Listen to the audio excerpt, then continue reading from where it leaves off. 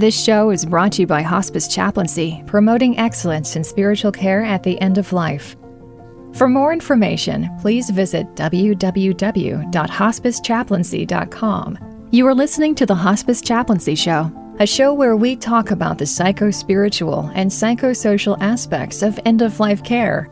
You can find our podcast everywhere you get your podcasts. If you enjoy listening to this podcast, please don't forget to give us your feedback by writing a review on iTunes and any platform you listen to the show from. And now, here are your hosts, Joe and Saul.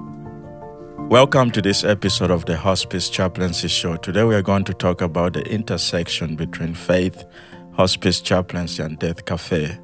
So with us here is Tammy, Wurm. Welcome to the show. Thank you for having me. Could you introduce yourself to our audience? Yes, my name is Tammy Wurm, and I am an interfaith chaplain, hospice chaplain with Emeritus Hospice here in Roseburg, Oregon. Explain your faith journey, if you can, about how it is you came to this ministry. This faith journey has been an incredible one. I'm still amazed when I think of the last 2 years of my life. I felt the call to be a chaplain in the 1990s. Well, actually, it was about the 2000s, actually, because I worked 39 years in a hospital, and the majority of that time was as a nurse's aide. And I found my niche when I started working on the oncology floor. I enjoyed getting all of my physical work done in the mornings, and then in the afternoons, I had opportunity just to sit by people's bedside and hear their stories and just be able to listen and encourage them on their cancer journey. But I did not pursue being a chaplain for quite some time. I had 4 children at home. I was working full time. So in 2016, I decided that I was going to have to either go for it or forget it. And I decided to go for it. It wasn't until 2018 that I actually started my program at the Chaplaincy Institute in Berkeley, California. And what a journey that was when I started there. Yeah. You have not alluded to your faith background. Can you explain that? For 22 years, I was an evangelical Christian wholeheartedly. Mm-hmm. Yeah. In 2016, I became quite frustrated with mainline Christianity and made the decision that I was not going to be going to church anymore. Well, it was an evangelical Christian body, and I felt very uncomfortable with some of the topics that were constantly being presented. And I think my final decision to stop going was one Sunday, the pastor presented a sermon about people who had coexist bumper stickers on their cars and how we did not have to coexist with people. So I decided at that point that I was in the wrong place, possibly. I hadn't let go of my faith in God. I just was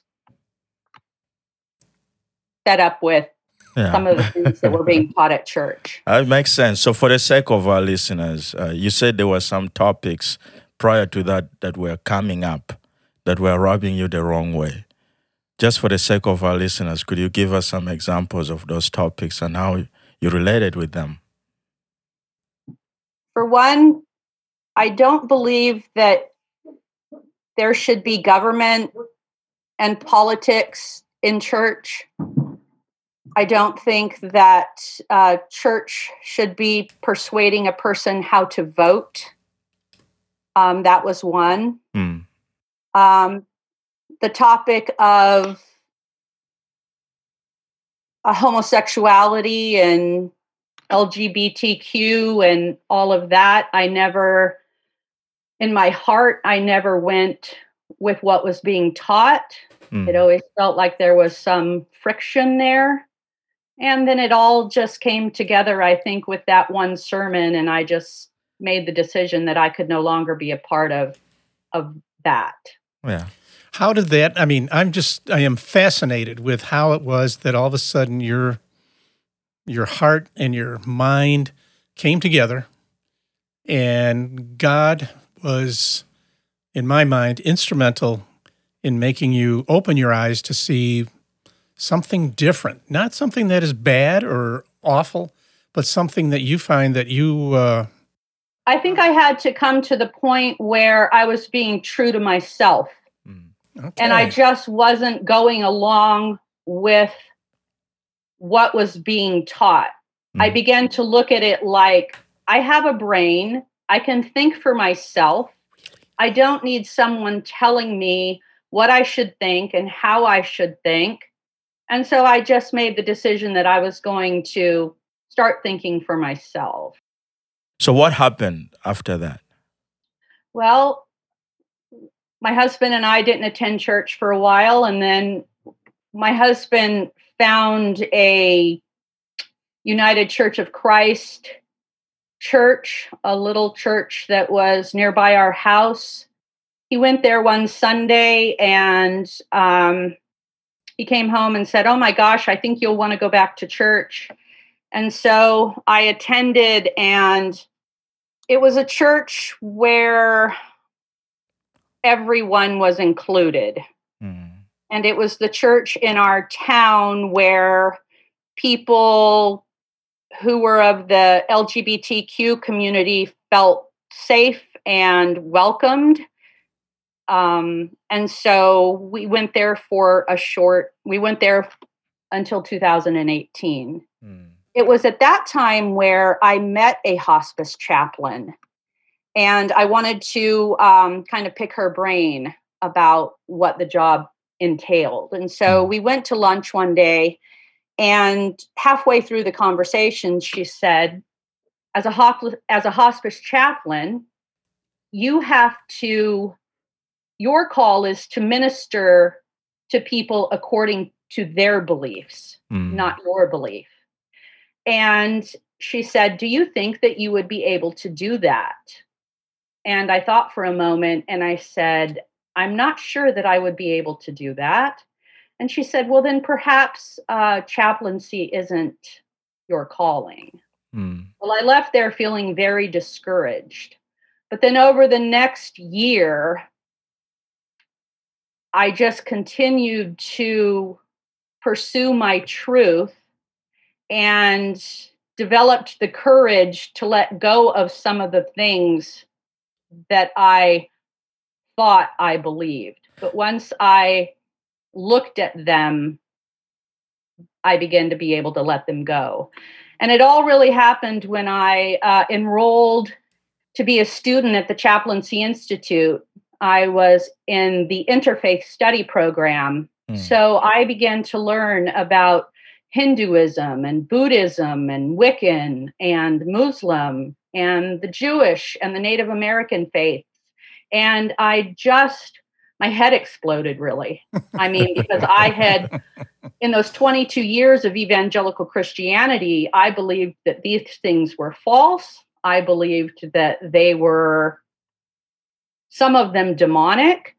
And so being able to step into them and meet people who were practicing Wiccans and practicing Buddhist, I began to realize that things are not black and white. If you open your eyes and you open your mind and your heart, things are very colorful. And so that year of Interfaith Studies was just one of pure amazement. So in your conversation with the hospice chaplain, and when she said that you have to meet people where they are and minister to them in the line of their faith tradition. You found that initially to be a stumbling block. What was that stumbling block? My belief that there was only one way to be in relationship with God. There was only one way to heaven, just the one way road. I loved your image of you went from the darkness into all the colors that God brings us. That is so true. That is such a beautiful image of how we can, minister to people and families and be there and be part of their journey together. You have been doing this for a very short period of time, it sounds like. I have only been a hospice chaplain for 1 year and 2 days. Happy anniversary. There you go. Thank you. Welcome. Your journey has really gone in a very unique way. I imagine you have left some friends behind because of your new. How's your new or your awakening? How do your former friends or people look at you now, or does that bother you? So at the end of my year at the Chaplaincy Institute and going into my 6-month CPE program, my CPE supervisor was aware of my faith struggle. I now knew that there were many ways to God, Buddhism and all of those different things. And so I came to a place where I had to make a decision personally. Either all fingers were pointing towards God, or perhaps religion and the thought of God were simply ways to help us humans cope with this very often difficult life. So the concept of religion as an opium, yes, of the masses. And so with fear and trepidation, I came to this place personally where I had to make a choice of what I really believed to be true in my heart. And I chose that it was simply a way to help people cope. And personally, 22 years of evangelical Christianity was my lifeline at times. Like, life was difficult and it was hard, and just the thought that there was a supreme being who had control and was in control was what I held on to. But now that I had awakened, now that I had begun to open my heart and my mind for myself, I let it all go. And from that point on, I considered myself, and do still consider myself, an agnostic humanist. I did swing to atheism for just a brief time, but then I decided that was just as closed-minded as my belief in God. So I came to embrace my unknowingness. I don't know. And so I am okay with that. And the humanist part, I like to say that I'm more interested in connecting to human spirits than holy spirits. And that's what I try to do as a hospice chaplain, connect to that human spirit. So how has that influenced your practice of hospice chaplaincy? Oh my gosh, it has freed me because I don't know. And so I am so open to whatever someone believes. If you believe in God, if you believe that He's in control of your situation in your life, then that is great, you know? Yeah, it just makes me more open to what others believe because I'm neutral. So it's easier for you to walk into the room and, at least in my, clarify for me if I'm oversimplifying this. You walk into a patient's room and you start talking to them with your openness to whatever they're going to, and all of a sudden they ask you, what do you believe? I mean, does that eliminate that question, how you're going in there? I don't think it eliminates the question. What I have found in my year working with patients and families, a lot of people have questions themselves. Absolutely. And so when they ask me and I share with them that I really don't know, it frees them up to say, Okay. well, gosh, I don't know either. Mm-hmm. You know, so it gives people freedom to admit that they don't know. If the chaplain doesn't know, then it's okay for me not to know. One of my favorite patients, she was a 94-year-old woman. The first visit I had with her, she kept saying that she was Methodist. I'm Methodist. And I'm like, that's wonderful. Where do you go to church? Oh, I don't go to church. My illness prevents me from going to church. And so for the first 2 or 3 visits, she would always start the conversation with that. I'm a Methodist. Well, that's wonderful. But I don't go to church because of my illness. Well, that's okay. So then about the 4th visit, I come in and she says, you know what? I haven't been truthful with you. And I said, really? How's that? And she said, my illness doesn't prevent me from going to the casino. And so I guess I'm just not wanting to go to church. We had a great laugh about that. Oh, that's awesome. Now, the thing with that patient also is she had a visit with the nurse practitioner, and the nurse practitioner and her were from the same state originally, Minnesota. So they had a lot of, things in common.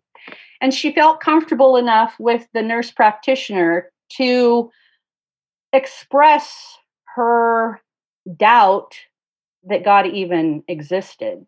And so the nurse practitioner said, well, have you discussed that with the chaplain? And she said, oh, no, I would never be able to say that to the chaplain. And so the nurse practitioner came back to the office and she told me of this conversation. And so the next time I visited, I tried many ways to get her to tell me that, but she wouldn't.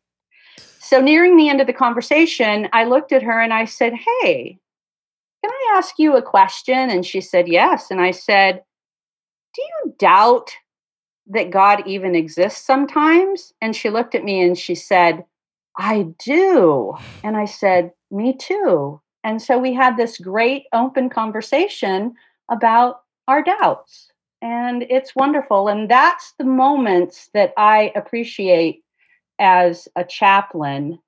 I'm finding that a lot of people have preconceived ideas about who I am and what my role is as I minister to them. And so being able to say, I don't know, gives people permission to say, I don't know. And then I'm no longer this spiritual authority that's coming in and they think there's something they have to say or do. Mm-hmm. So then you transition from a spiritual authority to a spiritual companion, which you love. Yeah. Very, very dear friend of mine died recently. And he was more or less my mentor during during all my years of ministry. Support, incredible. So when he had very serious heart issue and came into our hospice, and I would hear Bob talk to me and everybody else around him and talk, especially to his family. And he has a granddaughter who just ran away from even the idea of faith for the longest time until I think she came to realize that when Bob told her, he says, I'm not even sure there's a heaven. And all these uncertainties and doubts and everything that came along, that she just made her even closer with him before he died. And I was just amazed to see how it was that this guy that I had been friends and whatever for half my life had all these things that you're talking about. Him and I happen to be a UCC clergy as well, so we have our own stories too, and it keeps me on my toes. Let's put it that way. Yeah, it's a scary thing sometimes to say we doubt something that we've believed in so wholeheartedly. Absolutely. It's a scary thing to say, well, is it true? Mm-hmm. And I want people in their remaining days to feel the freedom to say, I doubt that God even exists, or is there a heaven? And Mm-hmm. so I love those conversations because it's time to get real, Exactly. Exactly. You've ever had a conversation with someone who has seen heaven before they died? I have not. It's an interesting conversation. Right. I've had those happen with me on a couple of occasions, or many occasions. And it's very interesting to me because then it kind of reassures me that there's something out there in my mind. Mm-hmm. It's funny, though, sometimes when I've asked patients who are believers, who say they're not afraid because they know that they're going to heaven, when I ask, when you close your eyes and you imagine what it's going to be like, what do you see? And even those who believe they're going to heaven sometimes say, I don't know. Yeah. I don't see anything. Exactly. Yeah, we'll take a little break and then we'll be right back.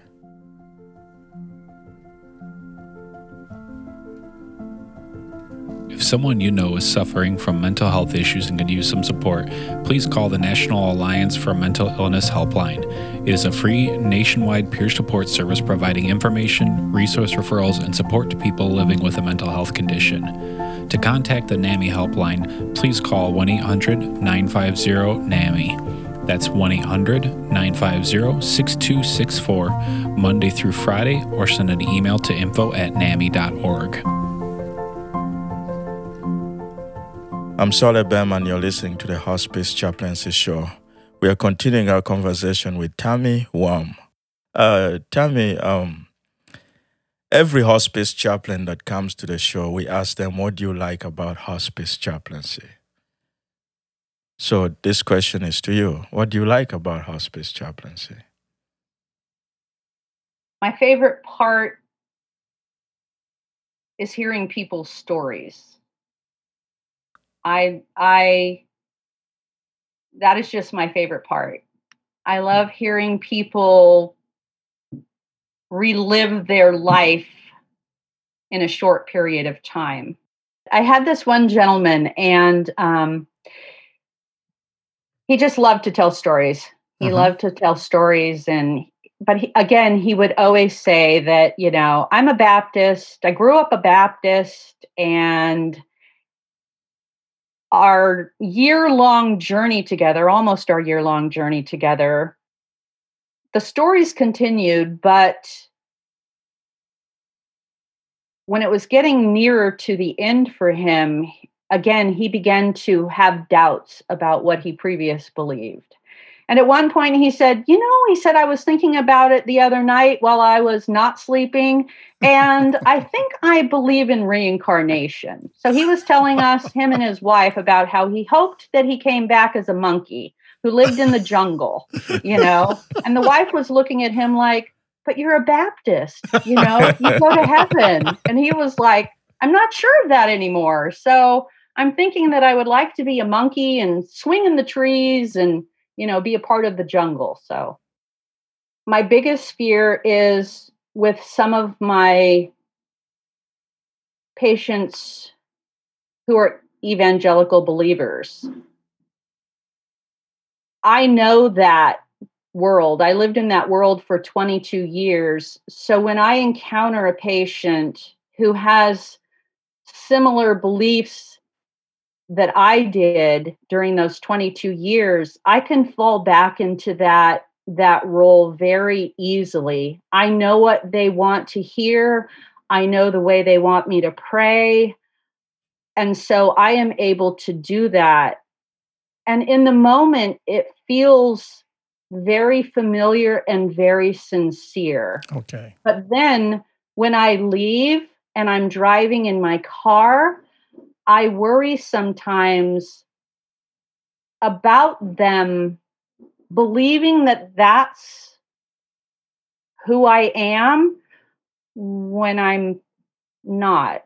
I am for them in that moment, but then when I get out to my car, I'm not that person.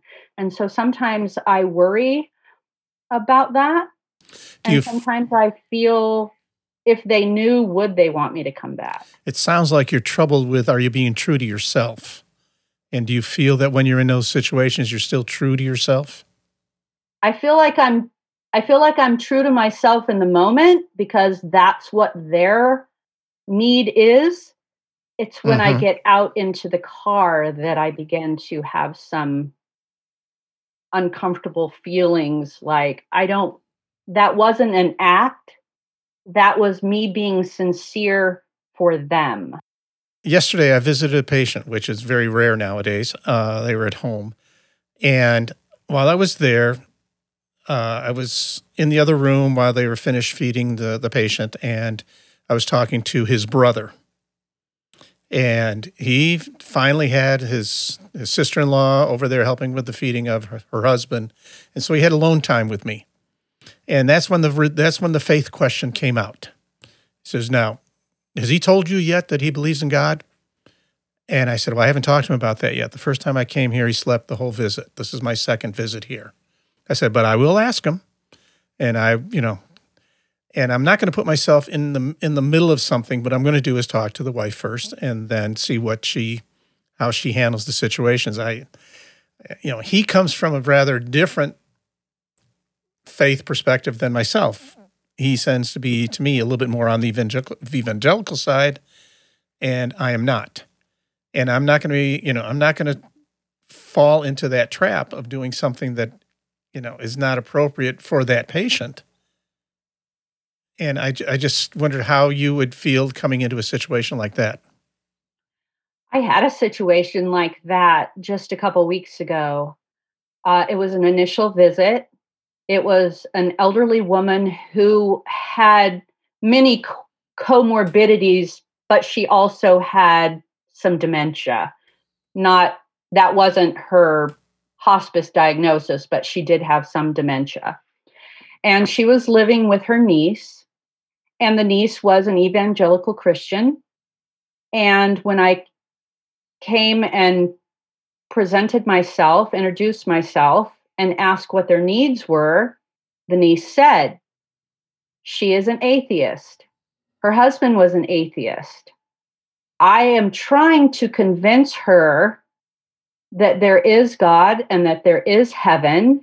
And so I am wanting you as the chaplain to help me convince her of that. And could you read some, John 3:16? And I said, I can understand where you are, but that is not my role as a chaplain, And so I think she was offended. At the end of the visit, she said, yes, I would like for you to come back next week. But before next week arrived, she called the office and said that she would no longer need the chaplain's services. Yep. I've heard that before. So I was, it was during that week that I was contemplating how I was going to handle this situation because it made me very uncomfortable. Oh, I bet. Yeah.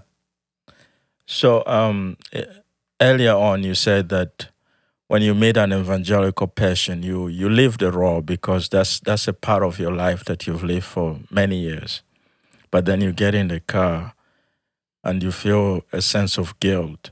How do you reconcile that tension within you? A lot of reflection, a lot of self-care, But why would you feel guilty for meeting a patient's need? That was what they needed, and you became that for them and gave it to them. It is. But then there's that part of me that feels, there's the part of me that feels like I'm playing a role. And that's the part that I kind of wrestle with sometimes. You're not playing. I'm not playing. Yeah. I mean, I am being true to what they need. Yes. I think the friction is with myself then. Let me ask you this.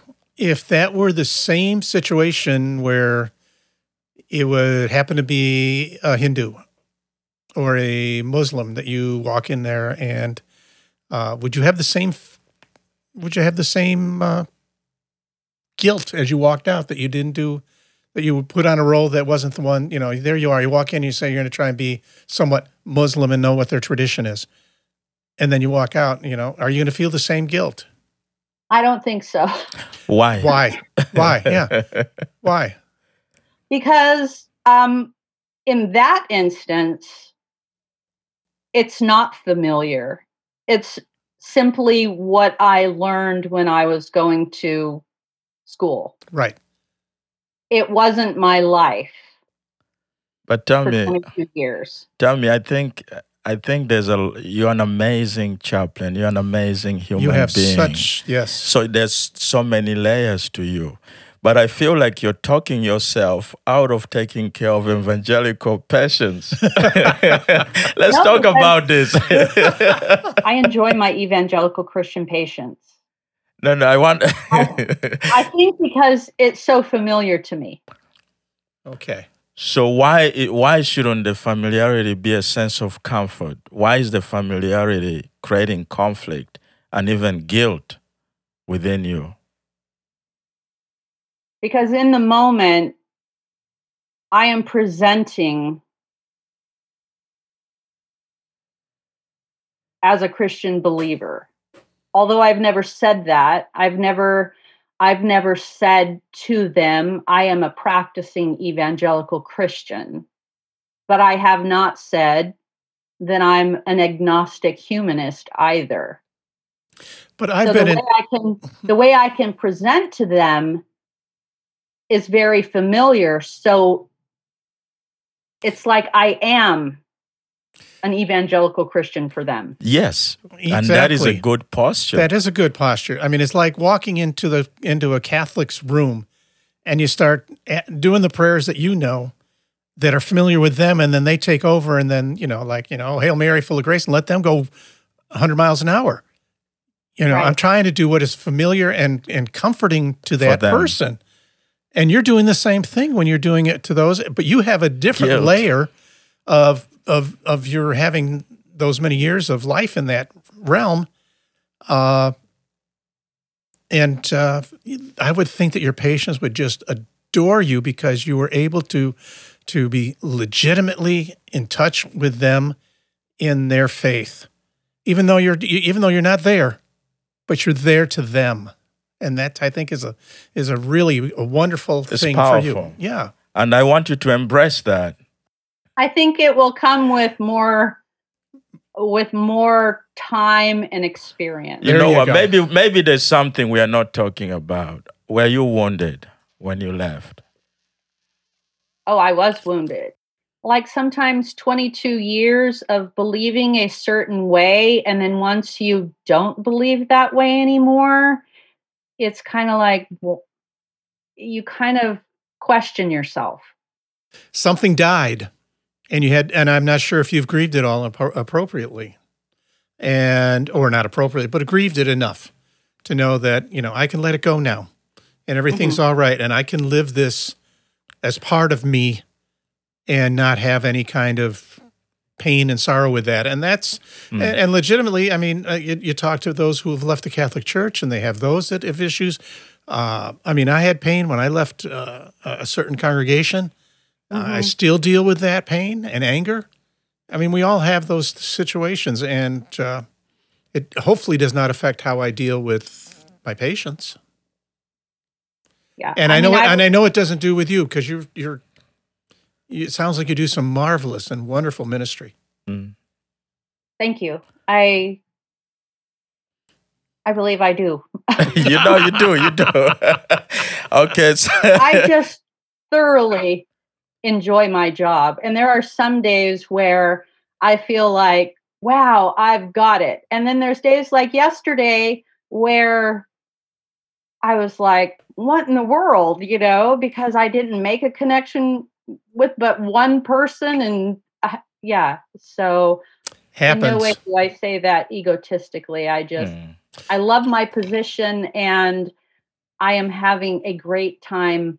So you're not working, you're just having a good time, which is the best way to have your work. So then at the beginning of this year, you began to do death cafes. Could you define it for our audience and what that looks like? Well, very quickly, as a hospice chaplain, I realized that the majority of people do not feel comfortable with talking about death and dying. And the only reason people start talking about it is because they've been diagnosed with a terminal illness. Someone they love has been diagnosed with a terminal illness, and it's actually happening to them. I want the conversations about death and dying to be a comfortable and readily talked about topic. And I want people to become comfortable with the words death and dying. And so that was when I wanted to pursue a death cafe. I was only able to host my first one before the pandemic occurred. And I saw that other people were doing it like online, but I'm just not there. I haven't become comfortable with online Zoom meetings and all of that. I like being face to face and real time. Couldn't agree with you more about the idea of educating people about using the terms death and dying. It frustrates the heck out of me for all of my hospice career now that people, my first question to you, was to try and just bring a little levity to it, because I said, how many social gatherings have you been in that you destroyed the conversation when you said, well, you ever thought about you're going to die? Something like that. And it's interesting how it shuts down conversations. Yeah. Like, I was gifted right after my ordination, another hospice chaplain gifted me with a deck of cards. They're called the Death Deck. Cool. I've not seen that. Never. They are some very fun and interesting questions. And so when I got the Death Deck, I live next door to my parents now, and my elderly parents. And so I received the Death Deck in the mail, and we were having dinner at their house, my husband and I. And my mom, she's a big Yahtzee fan, so she likes to play Yahtzee after dinner. And she said, hey, want to play a game of Yahtzee? And I said, no. I said, let's do something different. Let's get out the Death Deck. And she was like, oh, I don't know. And I said, Mom, what's the matter? And she said, I really don't want to talk about death. And she whispered it. And I said, Mom, you don't have to whisper the word death. Just say it out loud, And so she said, okay, but, I'm going to participate, but I'm not going to like it. And, she participated, and it ended up being a fun session of just asking questions. And they're questions that people don't ask each other until the end. And then you're caught up in all these other emotions, and it's not good. So I want people to start talking about these things all the time. That's right. Exactly right. I mean,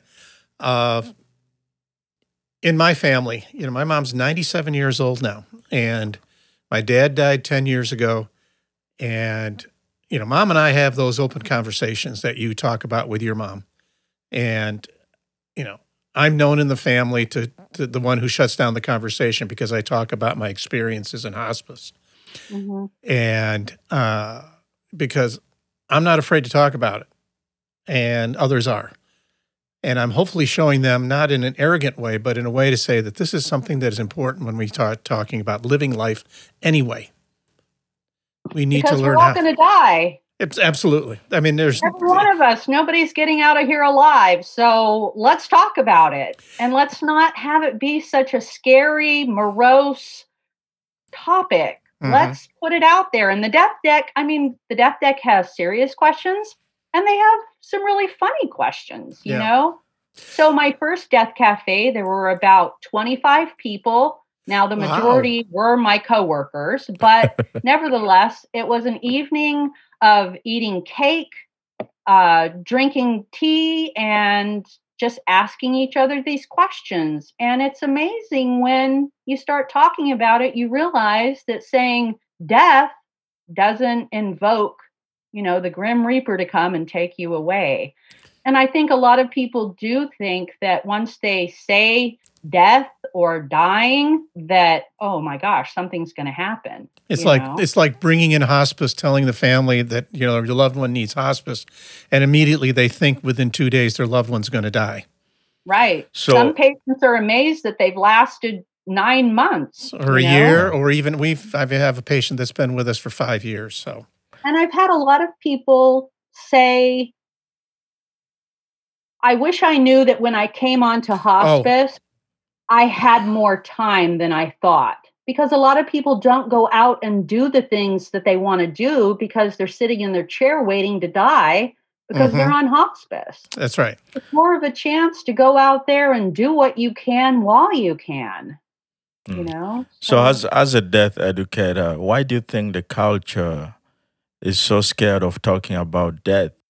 I don't think people want to accept the fact that we're all going to die and that we don't know when we're going to die. We think death is like way into the future, and why start thinking about it now? That's, 40, 50 years away. We don't know. We could die tomorrow. Yeah. And you want your wishes to be known and what you want to happen when you die. And so start talking about it now. How do you want, it's a question you need to ask everybody in your family, or even to answer to your family, to say, this is how I want to die. And I think that's a significant conversation that I'm sure you take part of in your death cafes. How do you want to die? Do you want to sit around and, lay in bed and just listen to music or nothing? Or do you want to still be somewhat active until you can't be active anymore? And how do you want it when you want it in your end of life? Do you want to have the Beatles playing, or do you want church music? Do you want somebody to read you a story? Do you want someone to just hold your hand? Or do you want to be left alone? I've had so many times where I've been to a death and, the families are a little bit not unhappy. They're just, I wish I would have known more what I could do for my loved one. And, because, there's a story I have of this one patient many years ago, and this woman was Alzheimer's and had not eaten for over 2 weeks, lying in bed, and the family was there every day, spending hours upon hours and wondering why mom wouldn't die. What was mom holding on to? And we finally came on her day that she did die, and I went in there, and they were talking about their brother who has had some emotional issues, and we're afraid of bringing him to see mom under these conditions. And they said, I wonder if they're worrying about mom to come and see Bobby. Maybe we should bring Bobby. And I said, I think that's a good idea. Of course, 2.5 hours after Bobby visited, mom died. If we were able to talk about this ahead of time a lot of these things could make a death a good death. And I think there is such a thing as a good death. I mean, I have seen good deaths, and then I have seen like, oh my gosh, it could have went so much better than that. Yep. You know, I have a personal story about knowing what people want. My dad served 20 years in the military. He's 81 now. And about 3 years ago, his brother died, and his brother had served like 6 years in the military. But his brother's funeral was at the VA cemetery. They had the full, guns and all of that. And I just assumed that that's what my dad would want. And so we get in the car, we're driving to the reception after the funeral, and my dad announces, if anybody is wondering, I do not want that. And Wow. I was like, really, Dad? You're sure? And he's like, I am positive. He said, you know what I want? I want people to, when I die, I want people to go to McMiniman's. It's a brew pub here in our town. I want them all to have a beer and tell their favorite memory of me. And then I want you to take my ashes and I want them scattered in my vegetable garden. And that's the end of it. But Wonderful. those are the things that we don't ask because we just assume, or we don't want to talk about that because, well, that's way off into the future, But it's not. It's exactly right. We talked about now. That's what my dad did to us. Had no idea what he wanted. We thought we were going to do the traditional funeral. He was going to be cremated. We might take his ashes out east where he was from and go to the ocean where they spent every summer. And I thought that'd be a great thing to do. And then all of a sudden, 2 weeks before he dies, I mean, he wasn't sick. He had nothing wrong with him. 2 weeks before he died, he says, I want to be buried over at Abraham Lincoln, which again is the veterans' home. I'm not home, veterans memorial cemetery. And I thought, wow, I didn't know Dad had that much that feeling about his time in the Navy when he was in World War II. And of course, that's where Mom will be buried when she dies. And I just, you don't know until you ask. And he didn't even. We didn't. It was interesting talk. Yeah, and some people haven't thought about it themselves. And so once you start talking about it, it gives people an opportunity to go, well, what do I really want? What do I want? And then they start talking about that. Yeah, and I think that's a great thing. So as a final thought, what advice or wisdom do you have for our listeners? Be true to yourself. I want people to be true to themselves. I want people to think for themselves. I want people to embrace not knowing something. It's so freeing when you're able to say, I don't really know, but I'm open. And I think that's the thing. Be open. Be willing to look at all possibilities. And then be true to yourself and choose which is the best one for you. Tammy, thank you very much. Yes, thank you. Oh my gosh, thank you so much. It has been a privilege to be your guest today. So thank you for allowing me to share my journey. Thank you. That was Tammy Wurm. Thank you for listening.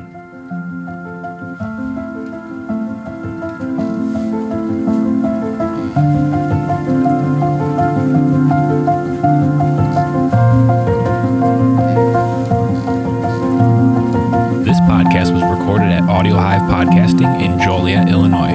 Audio Hive Podcasting is a studio dedicated to podcast recording, editing, and production. For more information, you can find us at audiohivepodcasting.com.